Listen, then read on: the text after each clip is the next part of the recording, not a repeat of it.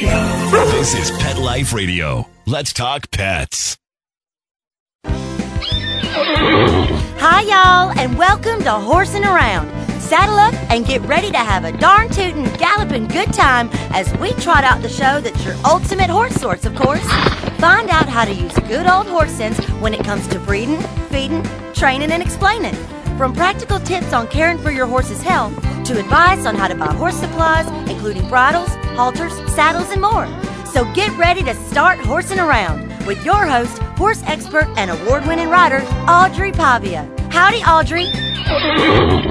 Hello, I'm Audrey Pavia, and you're listening to Horsing Around on PetLifeRadio.com.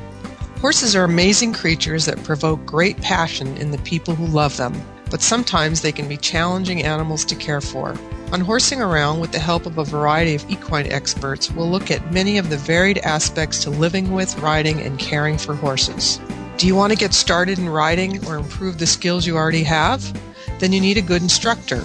Since riding instructors are not licensed in the U.S. like they are in some other countries, you need to be more savvy when looking for someone to help you learn to ride. In Episode 1, we'll take a look at how to search out the best instructor to meet your needs.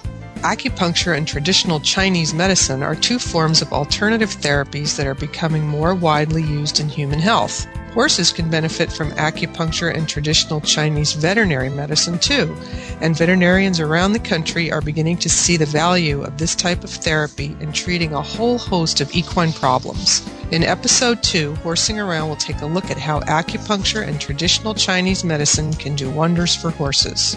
Horses have been wearing shoes for centuries, but should they? The barefoot movement is a new trend in the horse world based on the theory that horses do not need shoes. In Episode 3, we'll take a look at this controversial movement that uses wild horses as examples of how, with the proper type of care, horses can go barefoot. Equine nutrition is one of the most confusing aspects to horse care. With all the different kinds of hay, grains, and supplements out there, how do you know what to feed your horse? In Episode 4, we'll take a close look at equine eating habits and give you the basics on what horses need to stay healthy. You know your horse needs to be fit if you want to trail ride, show, or do any kind of strenuous activity with him. But did you know that you need to be fit too? Riding calls for strength and agility in the equestrian as well as in the horse. Pilates, a low-impact form of strength building, is a great way to hone your body to handle the rigors of riding. Pilates, designed specifically for equestrians, can help you become strong and fit in the saddle. In Episode 5, we'll explain how Pilates can aid you in being a better rider, and will guide you on how to find the right person to teach you this type of fitness training. There was a time when horse people could just jump on their horses and go anywhere they wanted. Those days are long gone, and today it can be a challenge for riders to find trails they can access near their homes. Equestrian trail preservation is a growing movement in the horse world and is something every horse owner needs to know about. In Episode 6, we give you a rundown of what's going on with equestrian trails in the U.S. and what you can do to ensure we continue to have places to ride. Have you ever felt out of control on your horse? Maybe your horse spooked at something and bolted, or perhaps he freaked out because you and your trail buddy tried to ride in opposite directions. One particular maneuver can literally save your life in a situation like this.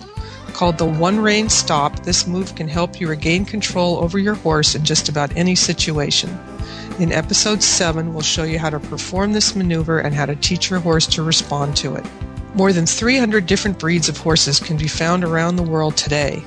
One of the rarest of these breeds is the Spanish Mustang, a horse that traces back to the original mounts brought to the New World by the Spaniards in the 1500s. Only 3,000 of these horses are alive today, and a movement is afoot to help preserve and grow this breed. In Episode 8, we'll take a look at this fascinating breed of horse and what is being done to save it.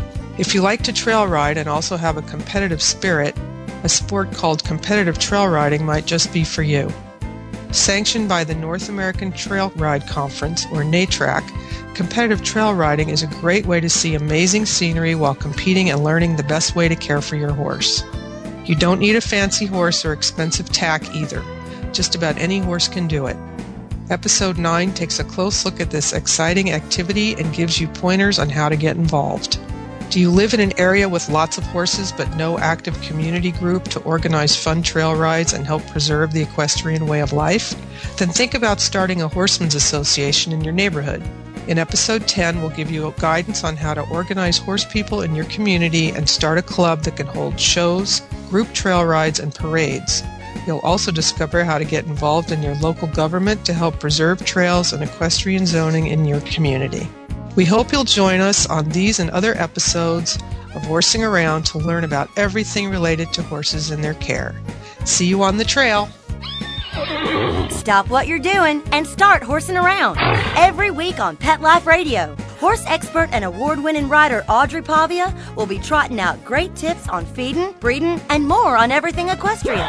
So set a spell and say hey to Audrey and get ready for a darn tootin' galloping good time every week on Horsing Around, on demand, only on PetLifeRadio.com.